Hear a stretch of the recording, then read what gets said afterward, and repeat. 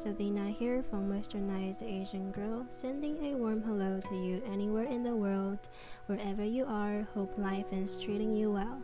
If not, this is a safe place for us to cry and whine together. If needed, I am for sure your shoulder to cry on. Come on, come over to me. Lastly, if no one has told you yet, I love you. Cheers to us for pulling through life and surviving. This is my first podcast episode, so please be gentle. We are humans, we make mistakes, so if this somehow makes you cringe, then let it be it. For today's topic, I'd like to make a formal introduction to this podcast. I probably should create a catchy intro, so I will work on that, but I do hope for a catchy phrase to kind of pop out as time goes by, so I guess we'll see. So my name is Athena, basically a girl who was born and raised in Taiwan, lived in Australia for 2 years.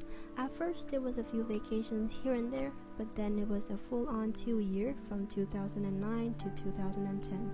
During that period, I was able to learn in the environment with the local kids, so I would call myself a fake Aussie, if you will. I went from English being my least favorite subject to coming back here in Taiwan for it to be the only thing that I know. A little bit more information about my time in Australia. Me and my family were lucky enough to choose to live in a very Asian part of Victoria. I am giving very vague details for safety reasons, but because of that location, most of my classmates are East Asians. We literally lived in Australia as if we're still in Asia. Every weekend we would go to the Asian market. There was this very traditional Asian market near us, so we would spend a lot of time there. At times when my parents just wanted to grab something, me and my brother would sit in the car that my dad's company provided. We would blast Mix 101.1 on the radio, which is an Australian radio station that built up my love for music. They introduced me to Taylor Swift, Selena Gomez. I remember Taylor Swift's song Mine were blasting on the radio 24/7, and Teenage Dream by Katy Perry, stuff like that. But yeah, you know the point. Basically, racism was never a problem, and that 2 years turned out to be the best childhood memory I have ever had. All the rest were quite horrible. Well, we shouldn't blame others for what we've become, but also on the other hand, the education system in Asia though. Seriously, how can you not give them credits for ruining your childhood? I mean, come on.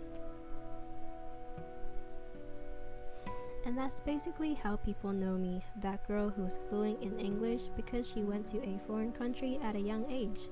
Nowadays, I would try to speak for myself how I also worked hard for the language after learning it at the age of 8. You really think the only reason I am fluent is because of that 24-month? I mean, guys, get it together. Not to mention I was only 8 years old, not knowing what the world is saying. I understand why you would think that way because you weren't lucky and privileged, like me, to receive that experience. That's a joke, by the way. But get this, humans are dumb. We forget things. I worked at least a little for what I know today, okay? I also won awards in high school for Mandarin essay writing. I got scolded by the teacher and cried in the hallway while everyone was watching me because for the simple reason that I did not show up for practice for the annual Mandarin writing competition held where I live. I didn't win that one, but at least I didn't sleep in class until high school, okay? So from above you can know a lot about me, how I think, how I believe the society should be. Every little thing is influenced by being able to have that study abroad experience at such a young age. I would also like to call myself the ideal mixed kid. Mixed kids don't know this, but from how I imagine, being able to be flourished by 2 or even multiple cultures growing up is more privileged than being sent to an international school and not knowing why you are there.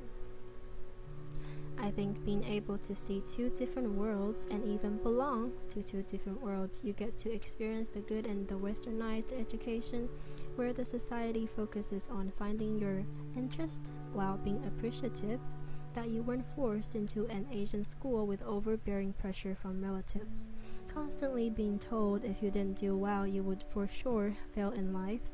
How I would imagine both parents to know the best because they were able to experience it before you, to be able to provide you with the best living situation possible. So I would say at least I think my children will be able to get the best living situation they can get. That is also how the name Westernized Girl came about. To point out my love and appreciation for my own culture, I added my race, I'm still proud of who I am. I'm very happy for how I look, my culture, what I eat. It's just that I can think differently than others. This name is very controversial because of the fact that there's also terms for Westerners being attracted to Asian culture. People get called weeaboo, to have yellow fever, etc. So I would like to point out that the name itself doesn't necessarily mean being biased towards a certain race. Instead, I would like you guys to take the name as what the definition implies: a girl who is deeply influenced by the Western culture, who will always love and know where she came from. Same to anyone who was able to have that type of experience as they grew older. I think they would agree that it does influence you in some way to be able to study abroad, because of all the people you were able to meet and all the stories you've been told.